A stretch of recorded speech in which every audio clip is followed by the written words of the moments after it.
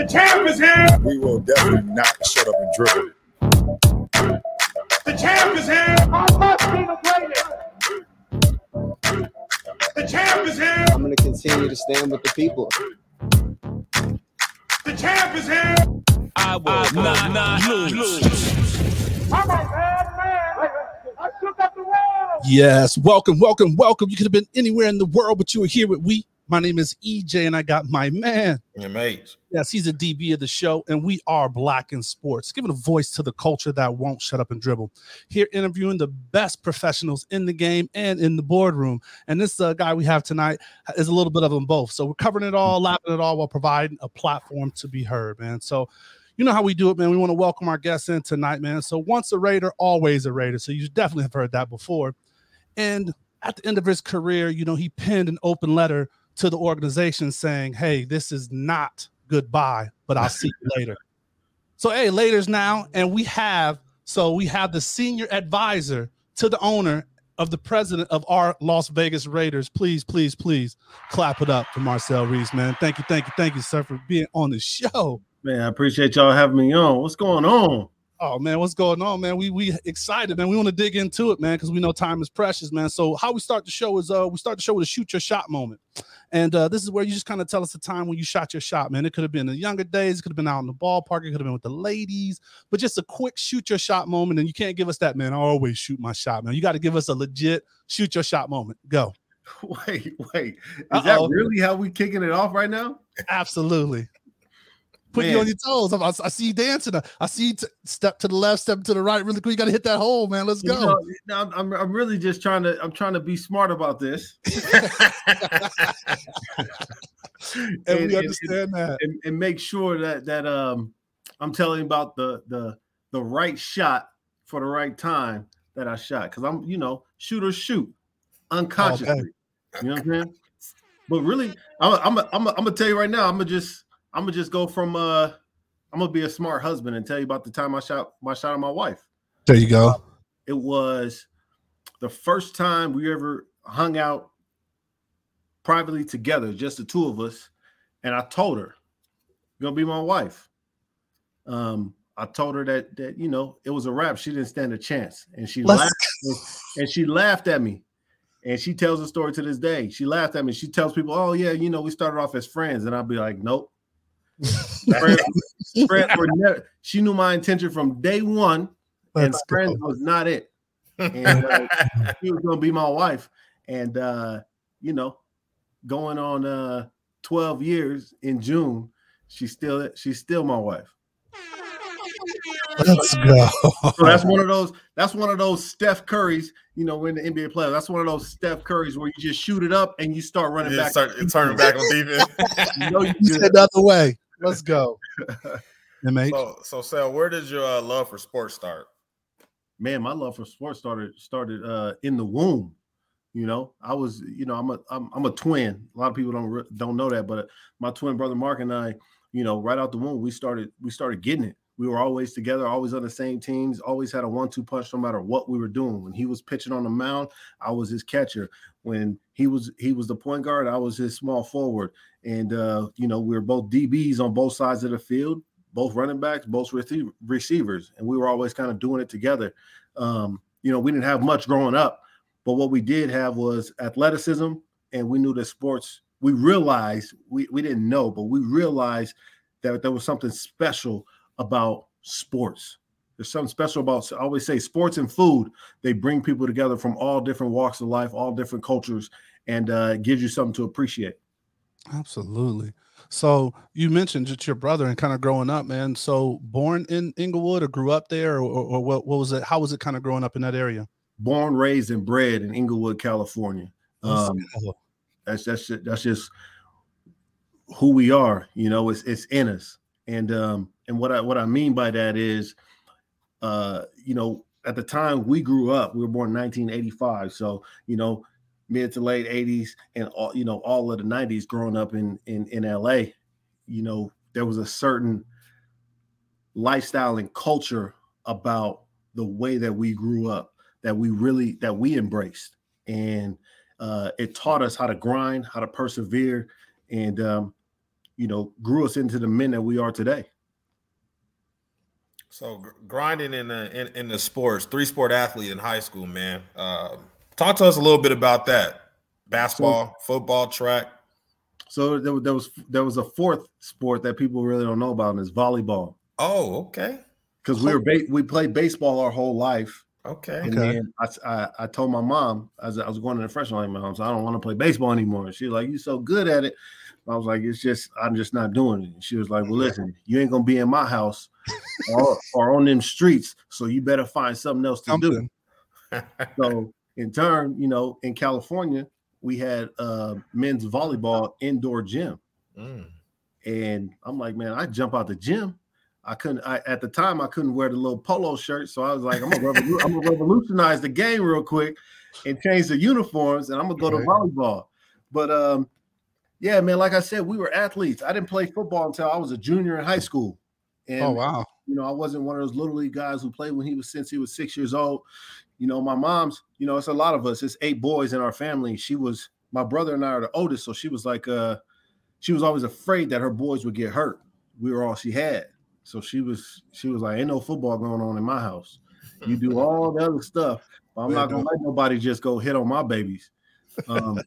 So we really didn't have the football, but we could do anything and everything, and still could do anything and everything. So, all right, I knew he was gonna get to that. I knew he was gonna get to the hoop stuff. So I know you're gonna get to the steal, and it's NBA playoffs. So I want to hear what your hoop game was like. I know you went to school to hoop, but I want to know what your hoop game. Give me the scouting report. I need to know. Listen, I could show you better than I could tell you. I'm gonna tell you that much. But what I will say is I'm one of two people on the 2003 California All-State team, high school All-State team that did not go to the NBA. And the only 2 people that didn't go to the NBA were myself and Evan Moore, who went to Stanford, and then he also went to the NFL, played for the Browns. And I'm gonna just leave it at that, man. Okay, representing the Scorpions. Let's go. I'm gonna just leave it at that, man. Google me, Miles. Google me. Let's go. I have. So another thing I wanted to follow up with that, man, is you grew around the same kind of era that I grew around, but social media was a little different than it is now. And the whole recruiting process was different. And I know there was a lot of folks in Southern Cal that was coming. So who are some of the guys that you competed with high school wise? Man, to be honest with you, I go back to basketball, when it comes down to that competition standpoint, because we grew up in LA at California high school. It was, we had the LA Unified, we had the city section, and then we had the Southern section. Southern section was CIF, city section was the city league. But really, it wasn't just about the high schools, because we also had AAU. And that's when we got to merge kind of those teams, and everybody was playing against each other. It was a different type of community back then when it came to sports. Like on the hoop court, like if we could play one night, a Wednesday night in a high school game, but then Saturday morning we on the playground getting at it. And running, yeah. And that's how we really knew who was the real deal when it came to the court. But we got guys like DJ Strawberry, Evan Moore. You got Buckets who went to Georgetown. It's just so many. It was so many guys in that time. Trevor Ariza was around. Amir Johnson was around. And it was never really about age. It was just about skill level. It was about who can compete. And we never really paid attention to who was older, who was younger. It was just like who has the balls to come out here and step on the court and really get at each other. And that's what made it so fun. And even now, to this day, when we see each other, it's always fun and competitive. So you talk about the community, man, and you definitely represent and just showing the love of where you came from. So Inglewood's a little different around these parts, man. A little gentrification, I guess, is what we could call it, man. So most people should know the Super Bowl was just there, but they got this brand new stadium, and it's just changed a lot of your parts around it. Like, what's your message, or what you've heard from the community, or what you're seeing, or how, just your overall thoughts about that? It's different. And I named a bunch of athletes, and I'd be remiss if I didn't mention my big brother. I'm not my little brother, Brian Flowers, who was out there competing at the same time, and Deshaun Jackson. You know what I'm saying? Because Deshaun grew up right down the street from me and still is, family to me, as you know. But to answer your question, Inglewood is different. I think everywhere is different right now. But specifically when you're talking about Inglewood, they put that spaceship in the middle of my city like that. It's man, it's kind of bittersweet for a lot of people in the city.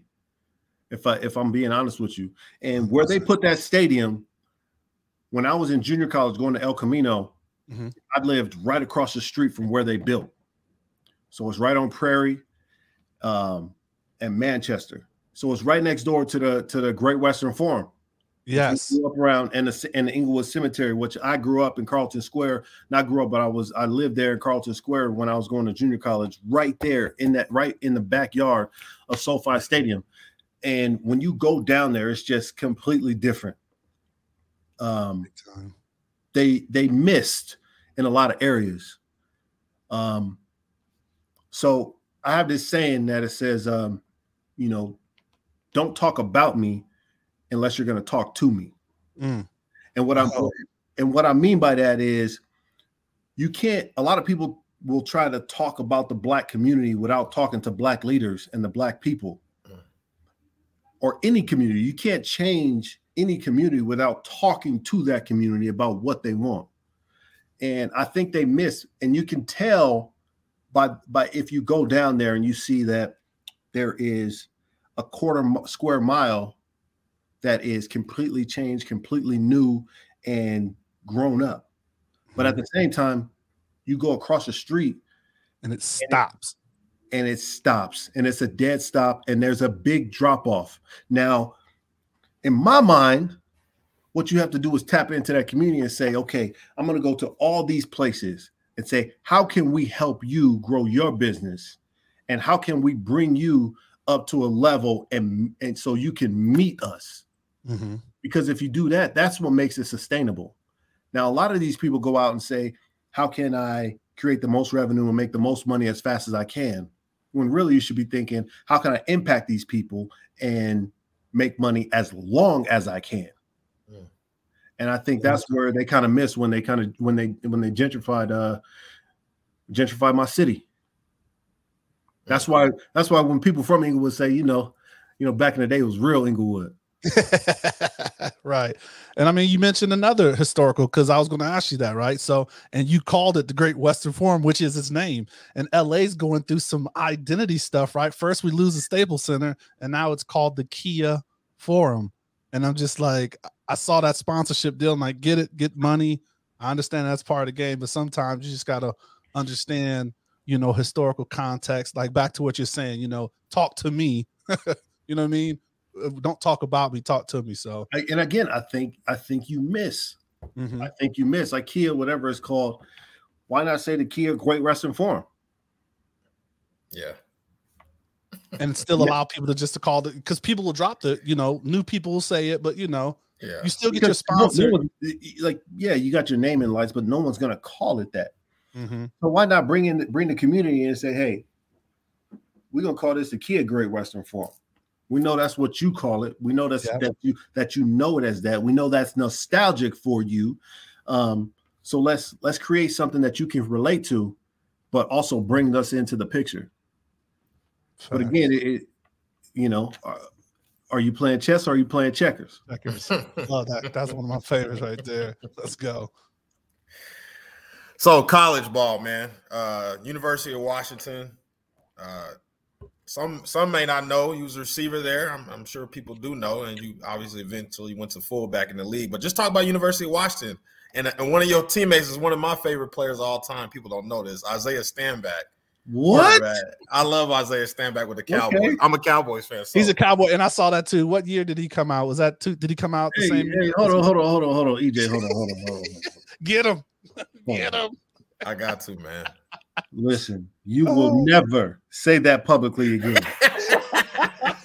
What is wrong with you, man? Man, I respect the Cowboys. I put it that way. I respect them.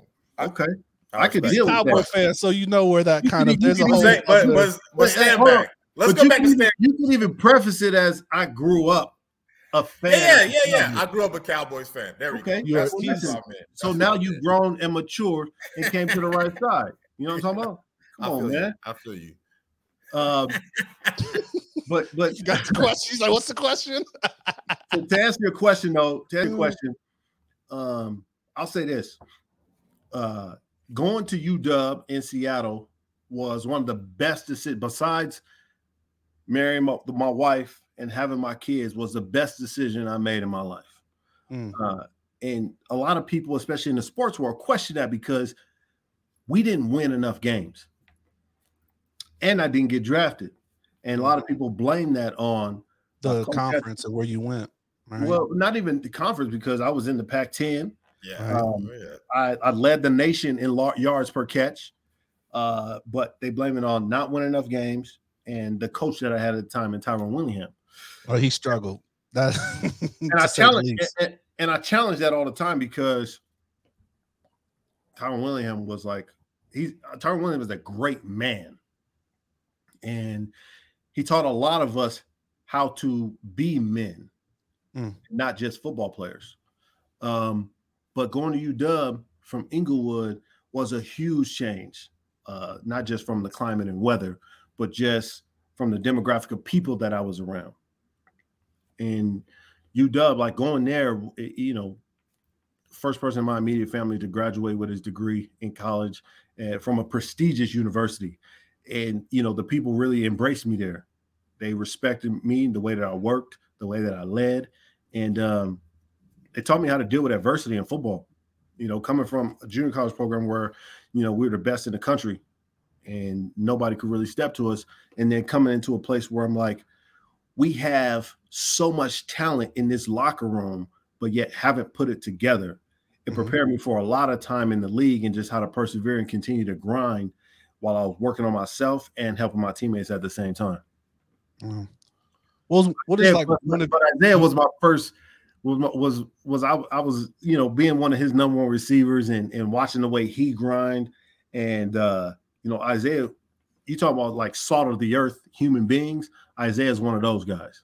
He was a really good leader. He was an extremely athletic player, and one thing he does have with me, he has a Super Bowl ring. How's that? It doesn't matter because he was with the Giants, but nevertheless. So what's a memorable moment, man? Just like with, just being in college, the people you met, like, I mean, you shared that it was one of your best decisions. Yeah. So talk to us like about a memorable moment. It doesn't have to be on the field, just in that experience in general, And honestly, there's a lot of memorable moments, but geez, that's tough. That's tough to pick out one. I would probably gravitate towards a moment on the field because it's easier to relate. But still, I still hold the University of Washington and Pac-10 record for longest reception for a touchdown. 98 yards against Arizona. And cover one over the top. Come on, man. 0. I had to go get it. It was it was cover one and I blow by and backed up. So, but it was good though. Because it's still there to this day and I still get calls about it and people still remember it. And those Husky fans are loyal. So I still run around and seeing people with those purple W hats on, and it's always a special fraternity to be a part of. Now that's dope. That makes sense. All right, so let's kind of. Oh, you got something? No, go ahead. Let's roll into kind of like more in your career. So 2008, you come out. Ultimately, you sign with the Raiders. Tell us about like that transition, right? Coming out as a receiver and then finding your way to where you become a fullback in the NFL. Undrafted, correct. So that's crazy. I did think I was going to get drafted. There were a couple of teams in the third round, a couple of teams in the fourth round. I had a couple pre-draft trips and funny story is on my pre-draft trip to Oakland, I'm there suited and booted, like I'm like on this job interview, if you will. And Al Davis basically says, and the only in the way that he only could is you're gonna be a Raider. I'm like, yeah, okay. I hear you. Right. So making a long story short, I during the draft, I get a couple calls and I think, this gonna be the round, and neither one of them came. And then at the end of the 5th round, I get a call from Miami. He's just like, hey, you're not gonna get drafted. I'm like, yeah, all right, hang up real quick. So I just wait. And then early in the 6th round, I say, hey, you're not gonna get drafted. We're not gonna draft a receiver right now. If you sign with us, you'll be our only outside receiver that we sign, and we're gonna sign Devon Best as well. Devon and I knew each other. We were already previously friends, and I was just like, boy, he was cold at Hawaii, boy. Ask him. Yeah. Devon could go get it. Yeah. So I say fine. So I signed with Miami, and I go out there to rookie minicamp, and I absolutely kill it. I ball. Bill Parcells calls me right before I leave. I won their rookie MVP for the rookie minicamp, and it was just right after the year that they had went 1-15 or whatever it was. It was a bad year, and they had just brought in Bill Parcells and Tony Sperano as their new regime. And yeah, recipes. He was a good dude. And Bill Parcells bringing in his office. He says, "You're on the quarter system." And I say, "Yeah." He says, "I need you here May 15th." And I'm like, "Listen, I don't graduate until June 14th or June 15th." I said, "I don't have to walk, but I promised my mom and grandma I was going to finish this out, get my degree. I wasn't going to come back because I would never come back. I'm making money. I'm never going to come back. So I'm going to finish this out, and I could be here June 14th or as soon as finals are over. I'll be here." And he says, let me talk to my guys, and I'll get back to you. And then I get back to Seattle, and I get a call the next morning that says, "Hey, we're going to have to release you. We need everybody here for all of off-season workouts, all of mini camps, and this is going to be special to us because we're not going to have a losing team." Mm-hmm. And Parcells like, "But I really respect the way you work, and I hope our paths cross another time." And I'm like, "Okay, bet. I appreciate it." And I'm sitting there thinking, I'm like, man, am I going to, did I just miss out on my opportunity? Mm-hmm. I'm undrafted. You know what I'm saying? Right. And I'm like, I may have just missed out on my opportunity. And 24 hours later, Al calls. "I told you you'd be a Raider." Let's go. And they still made me try out. Right. So I came to that year, the Raider rookie mini camp was like the first week of May. It wasn't the weekend of the draft. So I was like, cool. So I was able to do the Raider rookie mini camp. I had to do 2 rookie mini camps that year, and I won MVP for that because I came in as a receiver, and then we had a tight end get hurt the first day. So the second day I played tight end, and then we had a running back get hurt. So the third day I played running back and tight end, and I won MVP for that rookie mini camp. And I never forget Greg Knapp, rest in peace. Also, he came to me at the end of the day when they handed me the MVP helmet. He says, "The more you can do, you'll last in this league." And that's the first time I heard that phrase. And I mean, after that, I've heard it year after year after year, time after time after time. But it was when it clicked, like, I'm just going to outwork everybody. And that's when I was just like, "I told you to be a Raider." Was that a plan? Was that a plan always for you to be fullback, or that just kind of happened that way? So the way the fullback thing happened, I came back. So that was in May. I can't come back in July after graduation to because I missed all offseason workouts because I was still in school. But I came back to training camp. I showed up to training camp, and I'm still a receiver. I was wearing number 81 at the time. And I was still receiver for the first week of training camp. All receiver. Second week of training camp, I haven't told this story much, but I go into my locker, and if a lot of people don't know, but when you go into the locker, like when you're in training camp, it's a revolving door. A lot of people get cut every single day. It's not just on cut day. Right. So the way it used to get cut back in the day is it was so early that they would basically just take your jersey out of the locker, rehang another jersey because another person was coming in, probably from another position, because somebody gets hurt, so usually they tell people before they get to the locker room. But I used to get up early, so I go to the locker room. This is the second week of training camp. I go to the locker room and 81 is out of my locker. And the number 45 is there. This is the second week of training camp. I'm like, dang, I just got cut. And I'm walking out of the locker room and I'm like, I'm just gonna pack my stuff. I'm embarrassed. I'm sick. I'm like, man, I'm gonna get out of here, man. Let me run up out of here real quick. Because I didn't know the process. So I'm walking out of the locker room and Bob Romanski, I don't even think he knows it. Bob doesn't know this. He's still here today, but Bob doesn't know this. Who was the best equipment manager known to man. He says, do you like your new digs? And I was like, my new digs? And he was just like, your new number. You haven't seen it yet? And I was like, oh, yeah. Play the joint off. I played it off real quick. And Al had changed my number to 45. And I come out there and, Lane Kiffin's like, oh, you look like a real full. Oh, no, it was Tom Cable. He says, you look like a real fullback now. And I was like, okay, so I'm moving. And Al just said he had a vision. He had a vision of what I would be. And I'm just like, man, I'm sitting there like Pops, like, fullback. I hadn't even put my hand in the dirt before because I was a receiver my entire life. But he had a vision. He just said, you're going to be the best in the world. Trust me. Let's go. So the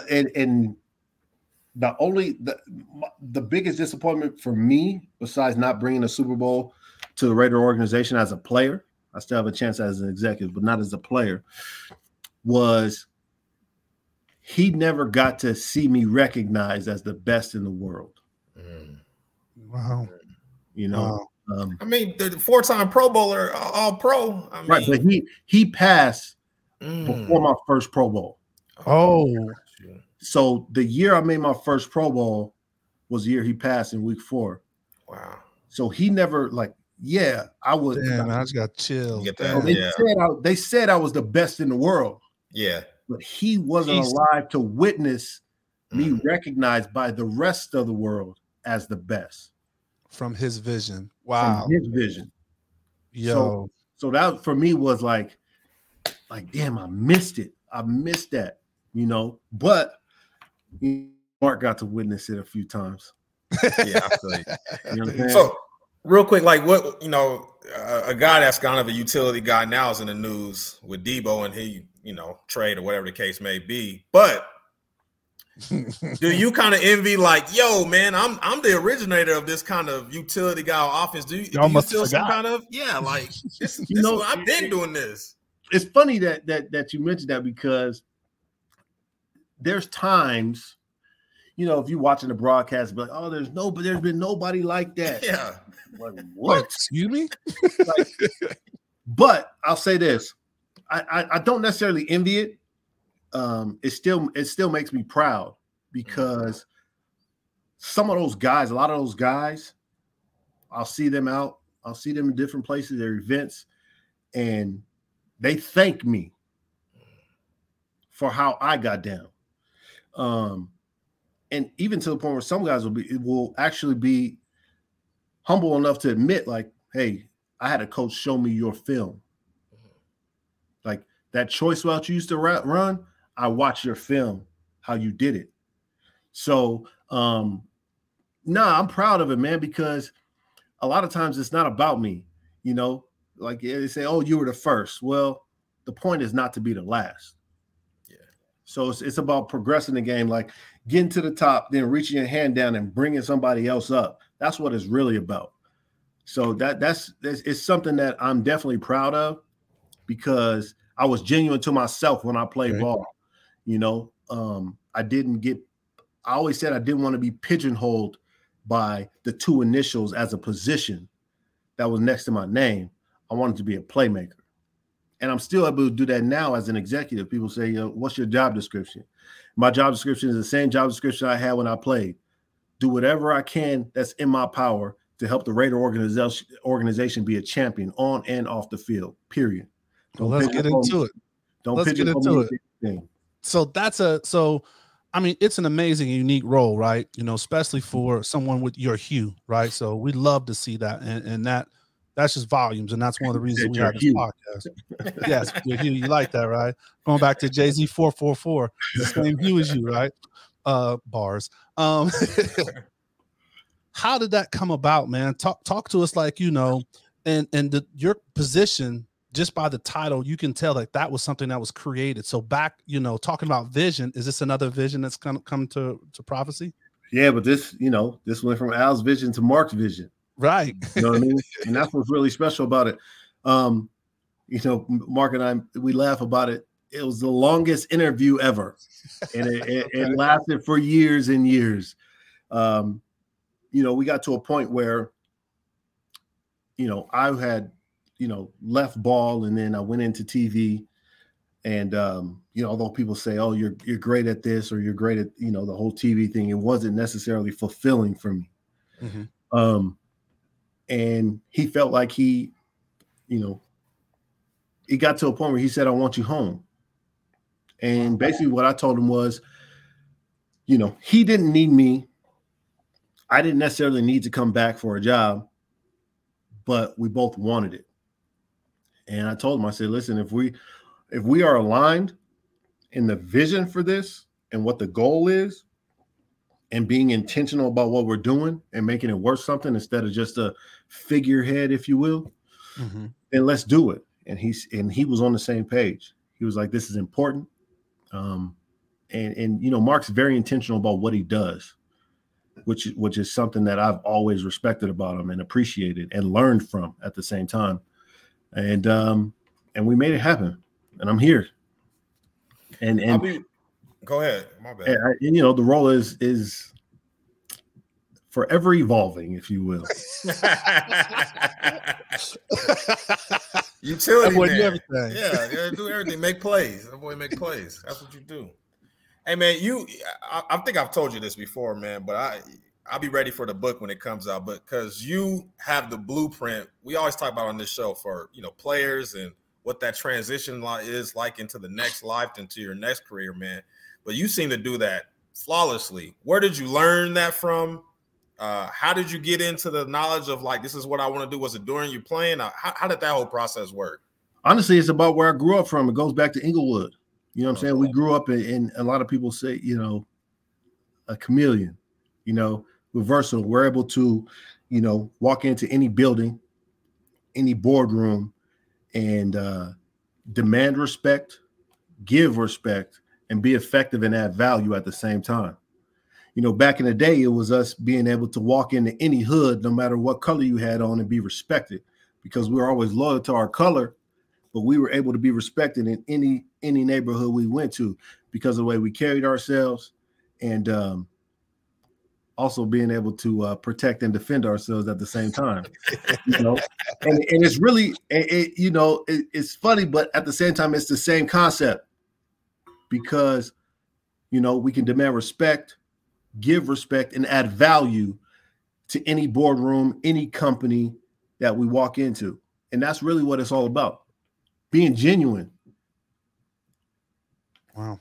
So with your type of role, right? And then just kind of like that long interview process, and you said, as long as we can both meet, was there something that you said that, like, I need to see this, or something that's in your key value structure that you wanted to see a part of this role that maybe you added that wasn't even initially a part of that? No, because we've always had the same values. We've always had the same morals. I already knew what Mark stood for. Like, we were already family before. So that stuff didn't even need to be discussed. Like, it's his values, his morals, and what he stands for is why we're so close anyway. So I didn't even, what's understood don't need to be explained when it comes to that stuff. Absolutely. And then preparing for this role, because like Miles said, man, we definitely waiting for the book. We'll have you back when you do the book, because the transition is really hard for a lot of players. I mean, on all levels, not just the professional level. So, do you think you were NFLPA representative while you were with the Raiders during your time, and did you find any skills that just kind of did that add something to your tool belt to prepare you for future roles? Being in that role helped me with my patience. Right, I can see that 1,000%. But from what you said, a lot of to your point, a lot of players do have issues transitioning, and that's one of the aspects of this role is being able to help players transition. We are starting an initiative. We are starting an academy, a leadership academy, right next door here on Raiders Way, the Al Davis Eddie Robinson Leadership Academy. And one of those processes and areas that we are going to be able to tap into and focus on is helping current players and recently retired players learn about themselves, what they want to do, how they want to transition, and really tap into those leadership aspects and help them be decision makers when they leave this game. And be able to impact and change the world however they want to do it, but giving them the tools to be able to do it. That's fantastic. That's good stuff. You said learning about yourself, man, and being a team captain 5 times, man. It's more about others than it is about you. What did you learn about yourself within that team captain role? That I could focus more on others and better myself at the same time. A lot of people, especially in the position that I was in, like listen, I was undrafted. It's a lot of people see it as the Hunger Games, especially as a fullback. Like, listen, there were a lot of coaches didn't like me or like my game or like the way I went about things sometimes. So you don't always have that person in your corner that's a coach.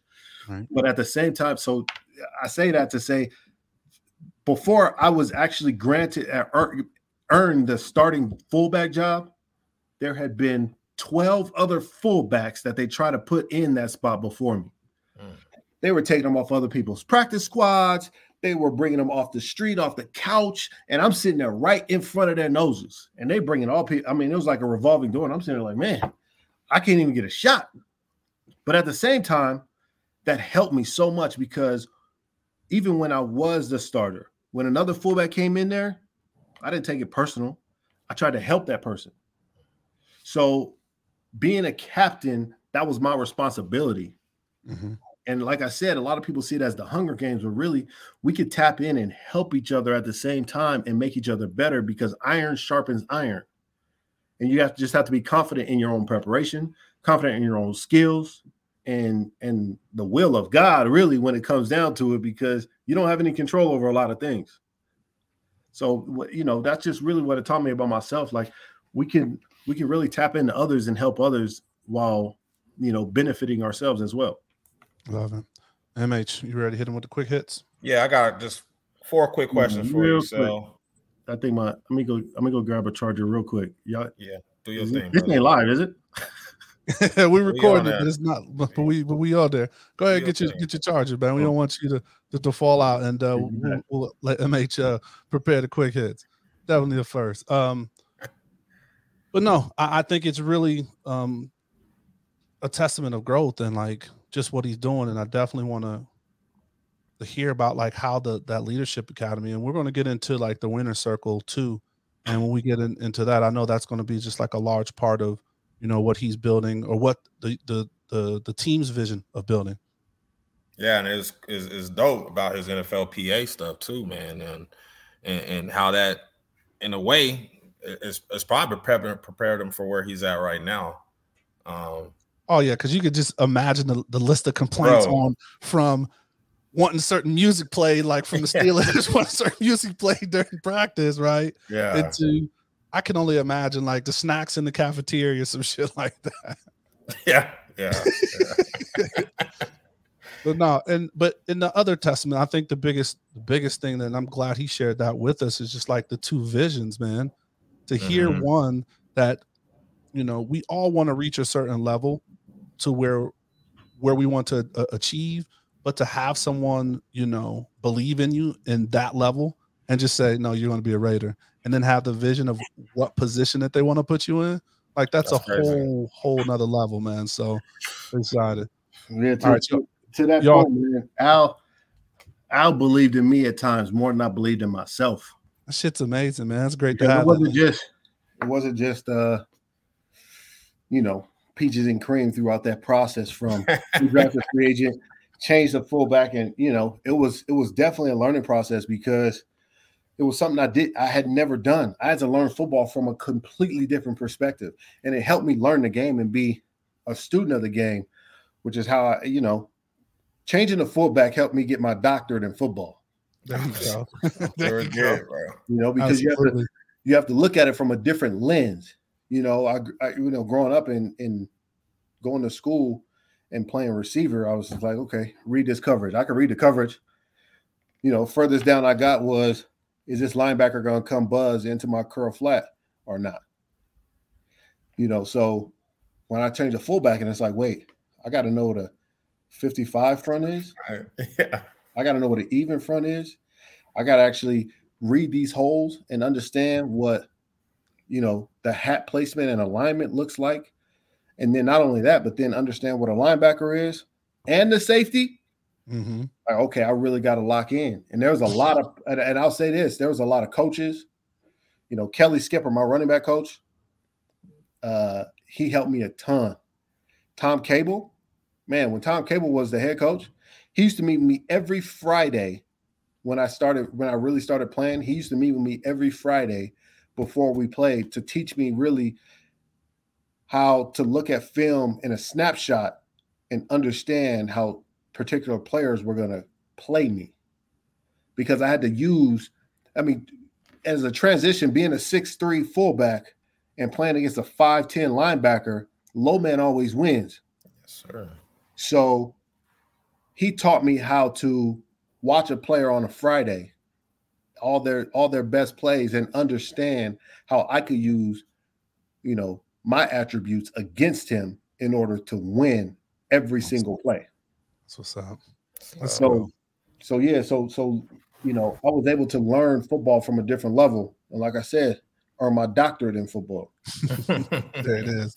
All right. So a couple quick hits. First thing that come to mind with this: number 3 or number 45? 3, man. He was that guy. When I put that, listen, the guy. He was the guy. When I was in college and I wore that number 3, I wanted number 2 because that was my number in high school. That was my number in junior college. But it was retired at the University of Washington at the time, and Coach Willingham was a stickler for not taking out retirement for me. So I put the 3 on it, and it was different. 45, man. I honestly didn't like the number when I first got it.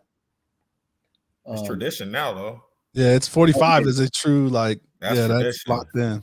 It's different. That's like it's my heart, man. My son loves it now. Cool. I love it. It's something that I definitely can identify with and feel, personally from a selfish standpoint, feel like I remember Kelly Skipper. I was like, man, 45, and he was like, it was my pops, man. My dad. I was like, man, 45. I don't know what I'm gonna do with this. How I'm gonna make this number look right. Yeah, MJ.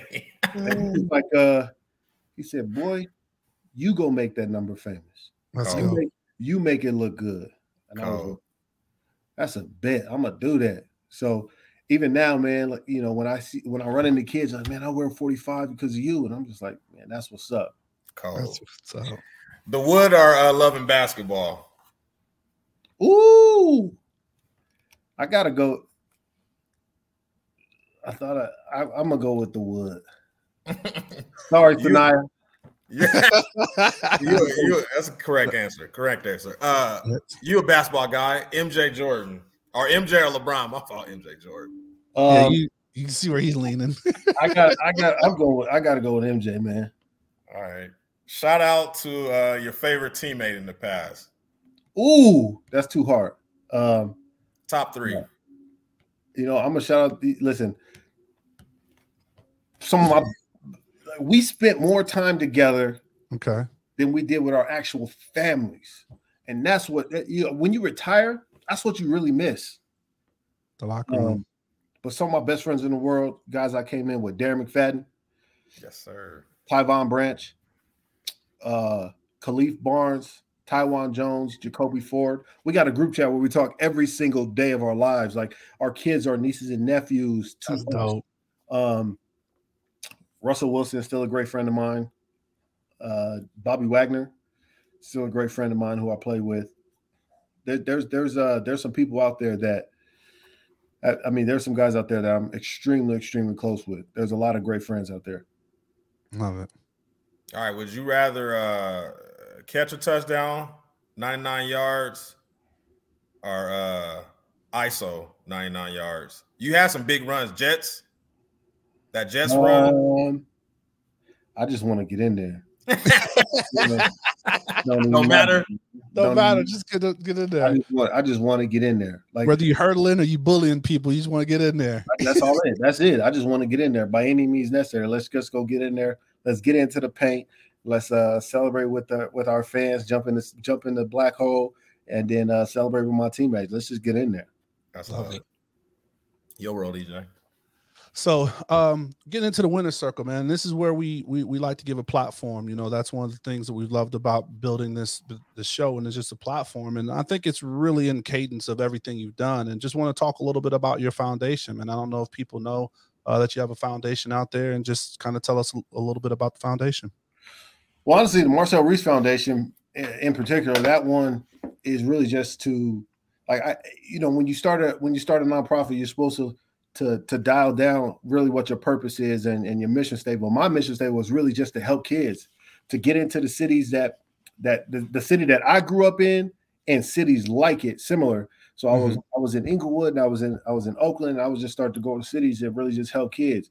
At one point, it was fighting childhood obesity, and then a couple years later, it switched up because a lot of the public school athletic programs were starting to get done away with because they didn't have funds. So okay, let's switch up and let's try and do whatever we have to do to keep these athletic programs in these schools, in the public school system, because I know how much it helped me, and I don't know where I would be without my athletic program at my public school.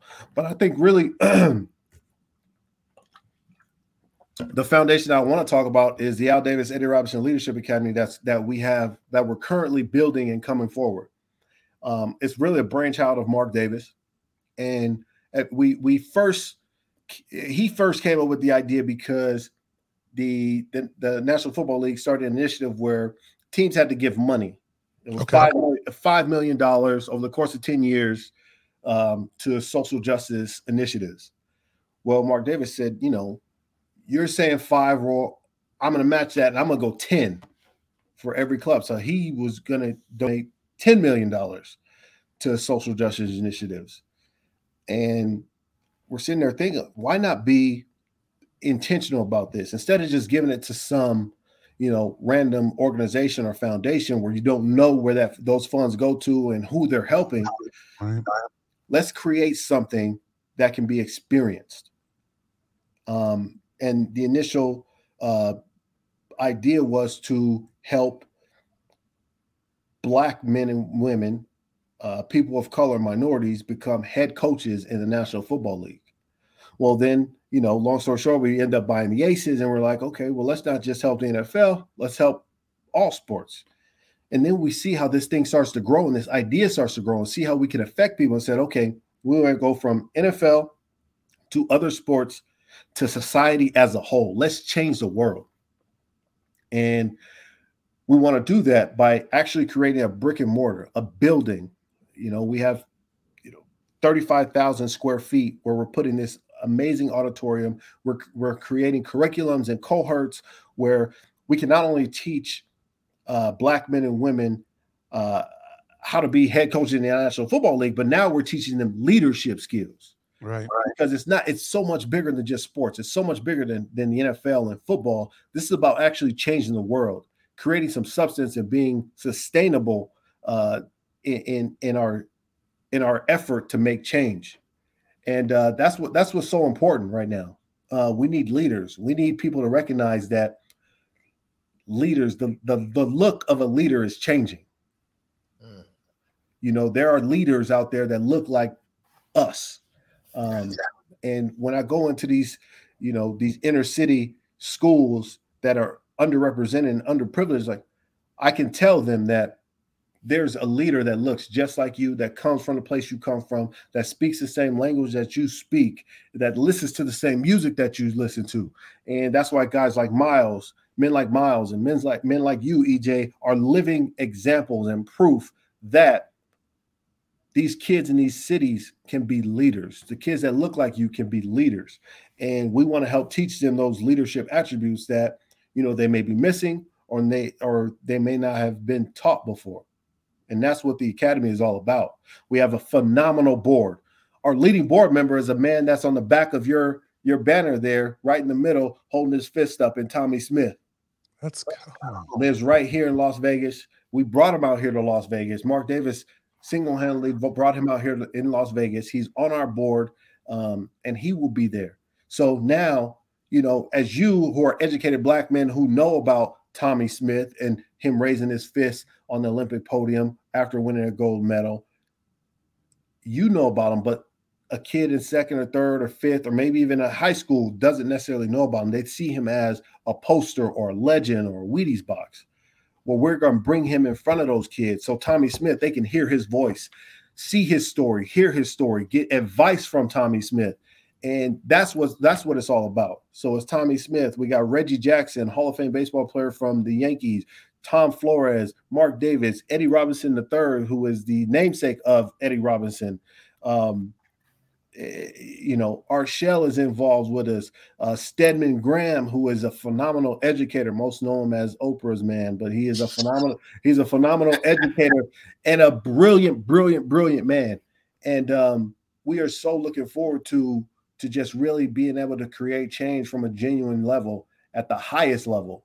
And I really genuinely feel that it's going to change this community.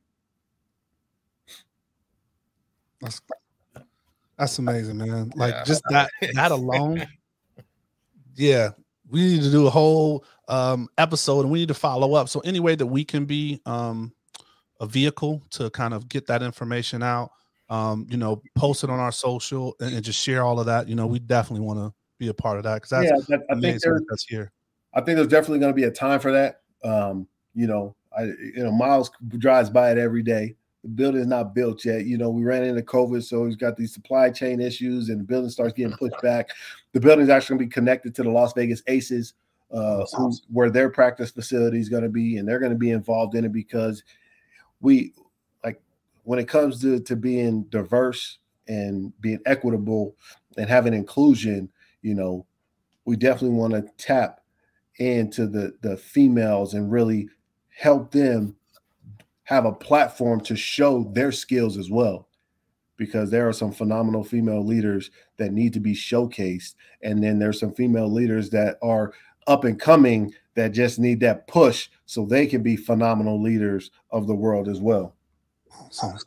All right, man. So we've come to wrapping it up, man. We're coming to the assist, man. This is where you either give us a word you live by, something you would tell your younger self, or just a quote. So give us that coaching gem, man. Man. That's good. There's a couple, but I'll tell you this. I always say you're either doing things on purpose or you're doing things with purpose. And, you know, I don't just do anything just to do it. I like to do it with purpose, everything that I do. I don't like to talk much just to hear myself speak. But when I open my mouth, I want it to hold weight, and I want it to be valuable to whomever is hearing it or listening to it. Let's go, man. Well, let's get out of here. MH, man. Final words. Hey, man, you've been very valuable to us and our listeners, man. And that's love, man. I appreciate your time, bro. It's all love, man. Awesome. Anytime, man. I appreciate y'all having me on. Anytime. I'm always here. Let's go. Well, hey, we want to thank our guest, man. Reese, man. Appreciate you from just immensely, man. We want to thank you, the people, for listening. So please, I hope you enjoyed the show. We drop a new show every Thursday. So understand, please subscribe to the YouTube channel because visual representation matters. All right. If you see it, you can be it. So subscribe wherever you listen to podcasts. Please stay safe, practice gratitude, and know we're rooting for you. Screaming, all us blacks got is sports and entertainment until we even.